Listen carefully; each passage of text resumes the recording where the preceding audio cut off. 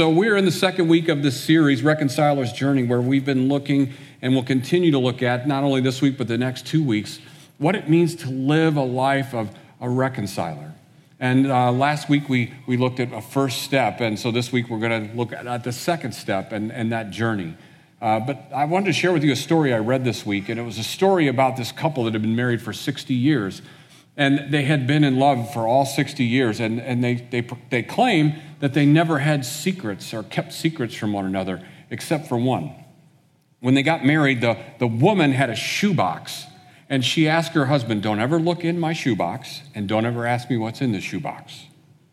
And he's like, "Okay, I can do that." And years went by, and he actually forgot about the shoebox. And it was shortly after their 60th anniversary that his wife was diagnosed with a grave illness. And he was visiting her in the hospital and went home that evening and was sitting on the bed, and he looked up and saw the shoebox in the top of the closet and thought, if there's a time to know what's in it, now's the time. And so he goes and he reaches up and he grabs the shoebox, but he doesn't open it. He goes back to the hospital and he sits down with his wife and he says, "I thought maybe this might be a good time for you to share with me what's in the shoebox." And she's like, "I think this would be a good time." And so she opens the shoebox, and there inside the shoebox are 2 crocheted dolls and a wad of cash totaling $95,000. And he's like shocked, as you would expect, right? And so he's like, "Okay, what is this?" And she says, "Well, the night before we were married, my grandmother pulled me aside, and she said, 'Honey, when you have difficulties, when you have conflict in your marriage, I want you to promise me that you will work very hard to reconcile. However, if you cannot reconcile, then my advice to you is keep your mouth shut and crochet a doll.'" To which the man was just overcome with emotion, because apparently there had only been 2 times in their life where they were unable to reconcile differences. And he says, "Okay, that explains the doll, but what's with the cash?" And she says, "Well, every time I crocheted a doll, I went to the craft fair and sold it for $5.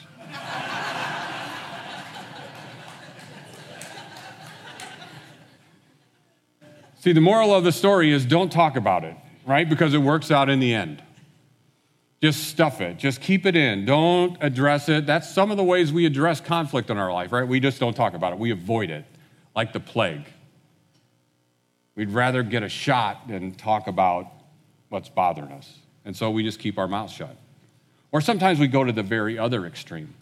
Right? I was reading a story about this fair, this carnival, sort of this festival that they hold in Lakeville, Minnesota every year. It's the Panoprog Festival, and they do a beauty pageant.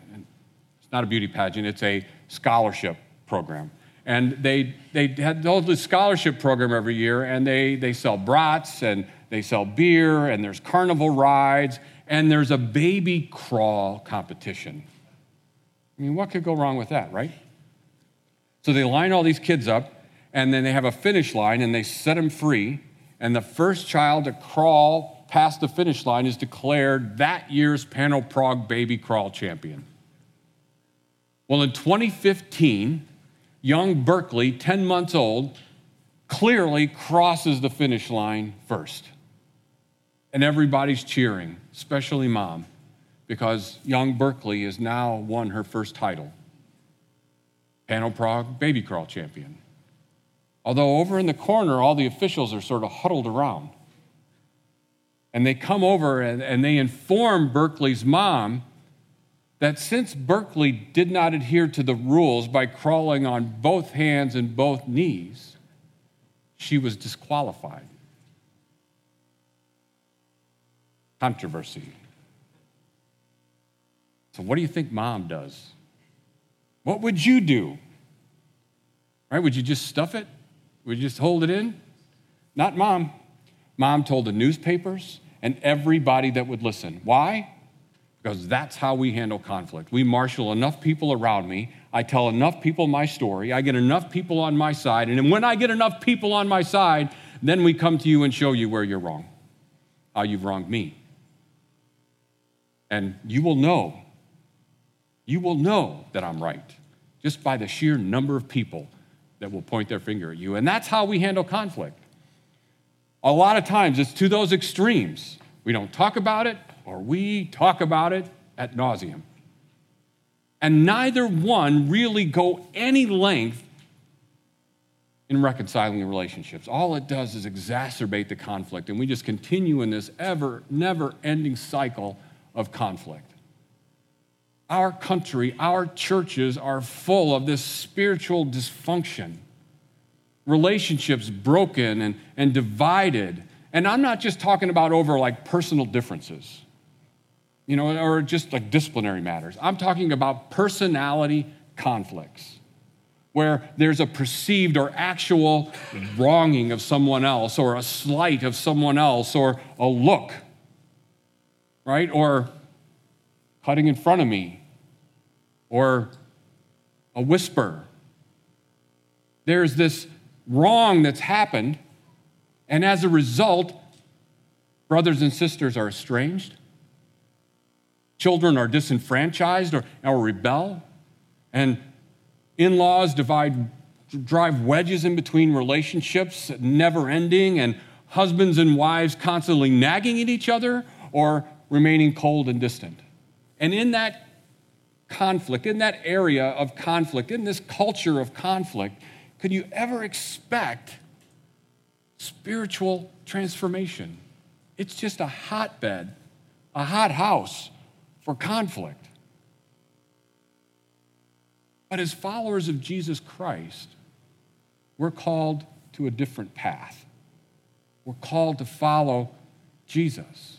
We're called to follow the reconciler and to take a reconciler's journey. And it's not easy. But it's the only recourse. It's the only solution to ending this never-ending cycle of conflict. Before we get to that subject, would you pray with me this morning? Almighty God, we gather in the name of your Son, Jesus. Father, we come before you this morning, and we have relationships. We have family relationships. We have relationships in our neighborhood that are just so dysfunctional right now, that are so torn and tattered, and that we just don't see a way. I mean, we've been working and trying and praying, and I pray this morning, Father, that you would show us a way, that the words I speak, the meditation of my heart would be your words, that your words would give us hope, and your words would give us instruction and show us the next step in this journey. Father, we so desire to follow after your Son. We so desire for there to be reconciliation. We pray this in Jesus' name. Amen. Well, last week we opened up the book of Genesis, and we went to a story in chapter 25 where we learned the story of the family of Abraham and Sarah and their son Isaac and his wife Rebekah, and really their two sons, Esau and Jacob. And we looked and we learned that those two sons, those two grandsons of Abraham, really didn't like each other. And they fought, even in the womb, they didn't get along. And their parents, Isaac and Rebekah, really didn't help things much. They made things worse. But we also learned last week that first step in reconciliation, that first step in the journey is understanding that God himself has taken the first step. That God himself has reconciled us unto himself so that we could be with him. And he's taken the greatest of steps and has done so because he loves us. That first step in reconciliation is understanding that God himself has taken the first step, which brings us to the second step, the step that we want to look at today.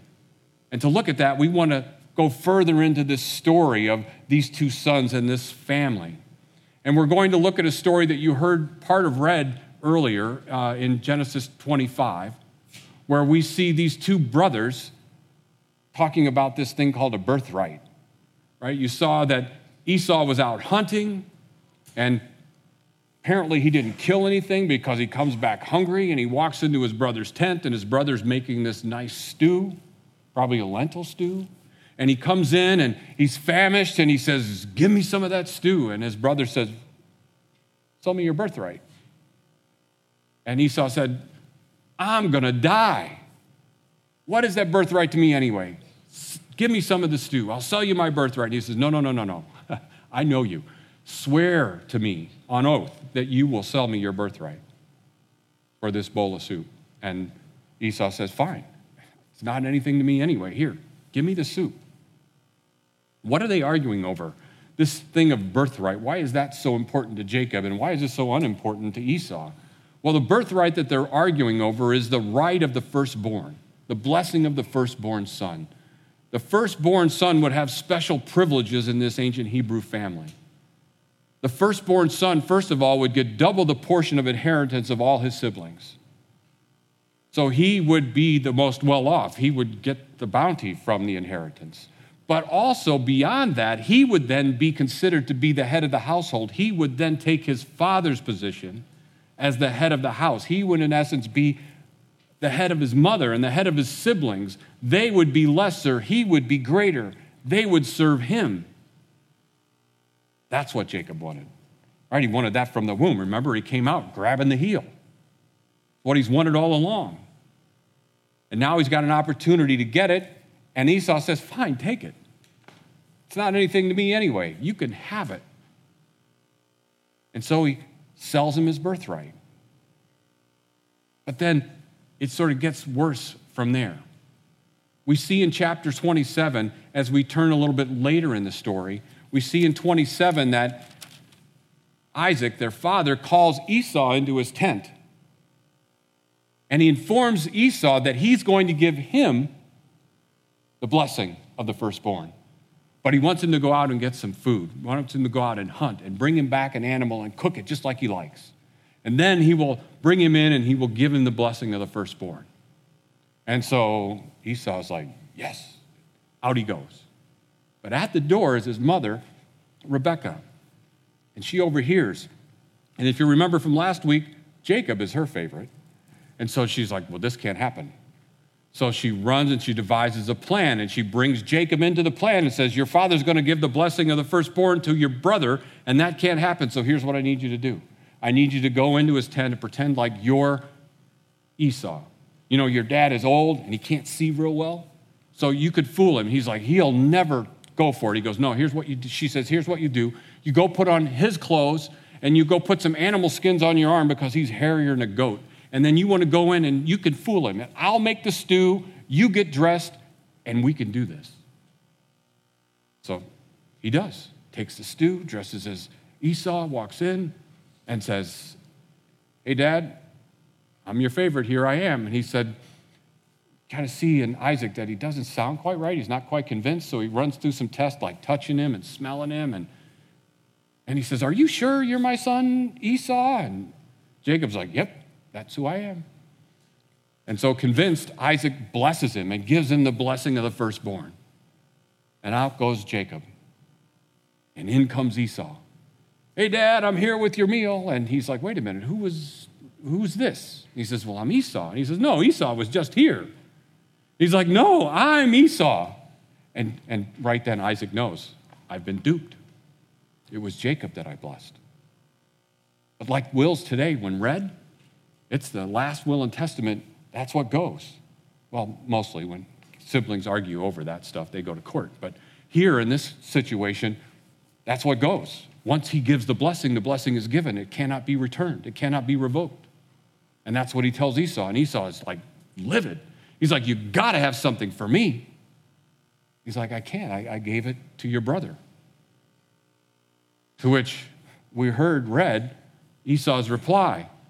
Well, I'm just going to wait for him to die, because when my dad dies, he's dead. I'm going to kill him for what he's done. As I should have killed him long ago, I'll wait till dad's dead, and then I'm going to kill him.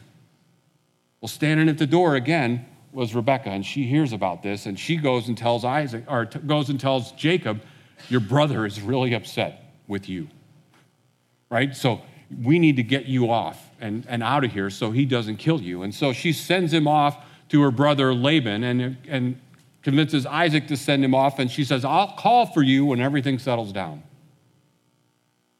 Sounds like an episode of 48 Hours, doesn't it? Just something that could come out of these modern day headlines of this family dysfunction, of conflict, and how something started small and just grew into treachery. And you're looking at this family and you have to be wondering, like, could anything repair these burned bridges. Was there anything that they could have done? Was there anything they could have done to have circumvented this thing of progressing to this point? And I would say, yes, they could have. And it goes by this word, repentance. There could have been repentance, and I believe it would have stopped that cycle of conflict. Now, when we think of repentance, we think of, I'm sorry. We think of contrition, right? When I've wronged you, I say, I'm sorry. And I'm truly sorry. And that's kind of where repentance ends for us. But this biblical understanding of the word repentance goes beyond that. The Hebrew word and the Greek word both carry with it a deeper meaning. And it kind of is explained this way. It's literally a changing of mind, not about individual plans, intentions, or beliefs, but rather a change in the whole personality from a sinful course of action to God. The way I would describe it is like, I'm headed in this direction, and I've wronged you, and I say I'm sorry, and I'm contrite, and I turn from that action from my sinful direction, and I go in the direction God is calling me to go. I change my course of action. But what we typically see is this: I am so sorry that I wronged you. I truly am. I'm so sorry. And we just keep going in that direction. And we say again, well, you know how I am. I'm stubborn, I'm pig-headed, and I fly off the handle really quick, and I'm really sorry. And we just keep going in that direction. And we never stop and consider that maybe the direction that we're headed is the problem. Maybe I have a problem. Maybe I am the problem. Repentance is dropping to our knees and admitting before God of our sin, admitting that we have wronged someone.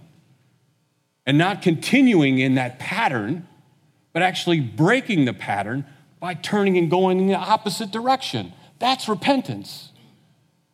Saying I'm sorry and continuing to do the same thing is not repentance. It's a turning from that behavior. It's a turning from that action. That where true repentance, and repentance could have short-circuited this cycle of conflict.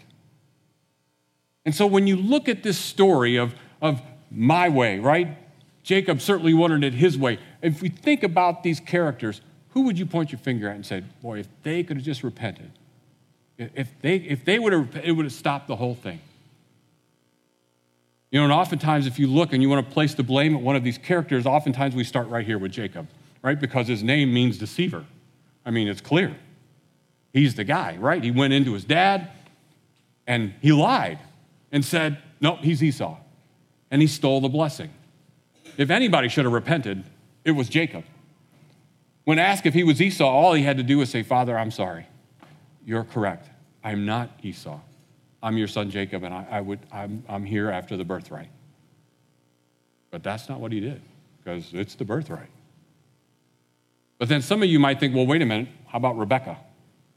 Because he wouldn't have done it. She's the one that came up with the plan. Says, Mom, she's the one that hatched the plan. She's the one that sent him on his path. What about her? But some of you might say, well, wait a minute, isn't she just following God's plan? Because back in chapter 25, we see when she goes to God about these warring babies in her stomach, and it's like, what is going on here? God says, well, there's two in your stomach, right? And one is stronger than the other. He says, but the older will serve the younger. What's God saying? The younger will get the birthright. The younger will get the blessing because the older will serve the younger. She knew what it meant. And all she's trying to do is help things along a little bit, right? But my question is, how'd that turn out? Not so well, did it? The ends don't justify the means here. So certainly Rebekah could have repented and stopped it, but she doesn't. But how about anybody else in the story? How about Esau? Some people look at Esau and think he's the patsy in this, right? I mean, he's the one that's duped out of the. But is that right? Is that really the way it is? Remember when we read about the birthright, it says that he despised his birthright, that he didn't care about it. It meant nothing to him. He just sold it away. Why do you think? I mean, you could conceive, right? Couldn't you conceive that he's thinking, well, I'm Dad's favorite, and regardless of what I do here, he's going to give me that blessing. I am the oldest. I am his favorite.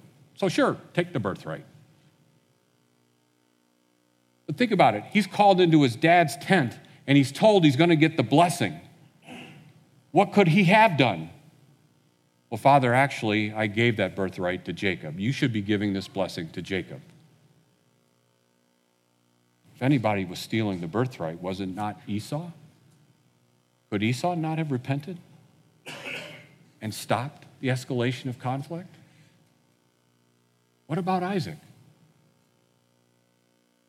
Certainly when God spoke to Rebekah and told her of the two boys and that the younger would get the blessing, that she shared that with Isaac. And now here Isaac is saying, yeah, I'm not really keen on God's plan. And he's more interested in his stomach and what he wants, and he decides to go his own way. If anybody is working against the will of God, it's Isaac. Every one of these characters is trying to do things their way. And all it ends up doing is escalating the conflict into treachery. Not one of them succeeds in their way of ending the cycle of conflict. They only make it worse. At any point, one of them could have repented and ended the cycle. But their way was the most important way. But there's one other character in the story that we haven't looked at. Do you remember who his name is? His name is God. See, a lot of times we forget that this is his story. And this was his way. His way was that Jacob would get the blessing, which he did. But do you think about the amount of conflict that would have been avoided had they just followed God's way? Had they just done what he said to do? But they thought better. We see in this story that repentance is the next step for the reconciler. It's the step that could end conflict. If we would just repent and confess that we are imperfect, that God is the only perfect one. He is the one. He is the way. That's why Jesus says in John 14, I am the way. Not I know a way, I am the way. Jesus, his life is the way to reconciliation. And his way is one of humility. Not one of repentance, because he needed not repent. He himself was perfect, but his way was one of humility, which is required for repentance. Dropping to our knees and admitting that I'm sinful, that I'm not perfect, that maybe, well, just maybe, I might have something that I've done. There's something maybe that I bear responsibility for in this conflict. And maybe the thing that I need to do is to take a cue from my Lord and Savior Jesus Christ and humble myself. The Apostle Paul tells us in Philippians chapter 2 that in your relationships with one another, have the very mindset of Christ Jesus, who being in very nature God, did not consider equality with God something to be used to his own advantage. Rather, he made himself nothing by taking the very nature of a servant, being made in human likeness, and being found in the appearance as a human being, he humbled himself and became obedient to death, even death on a cross.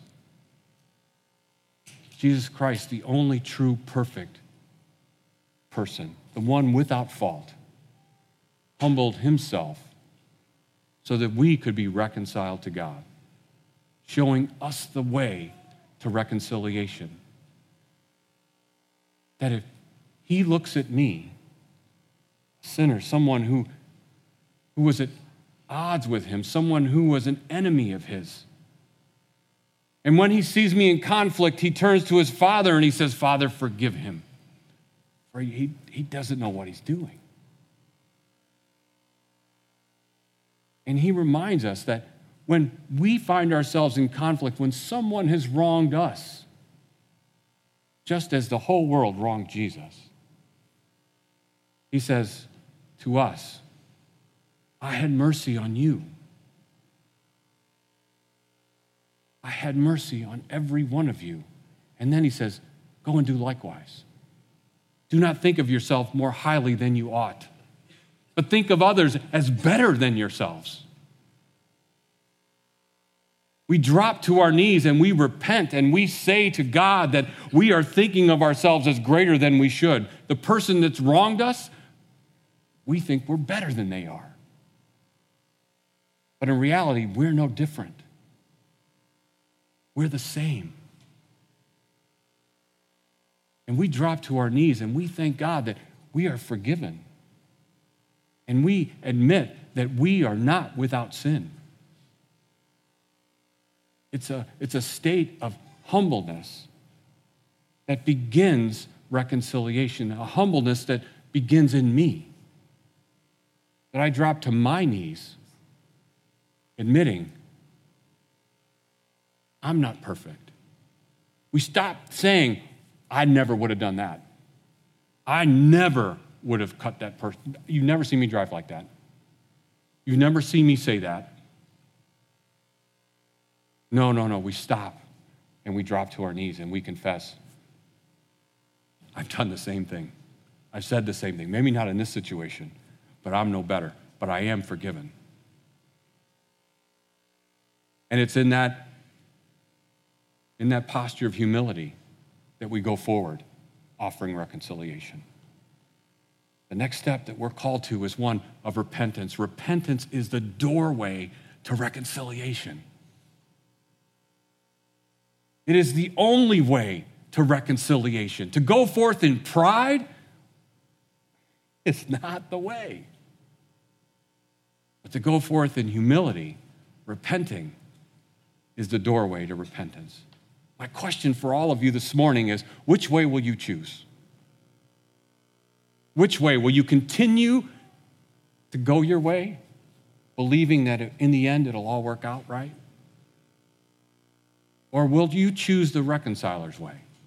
Will you choose Jesus' way? Will you humble yourself before God, before the person that's wronged you? Will you humble yourself and admit before God that you yourself are no better? Will you choose the reconciler's journey? Will you come back next week as we look at the next step in reconciliation, that of forgiving and being forgiven? Come back next week. Pray with me.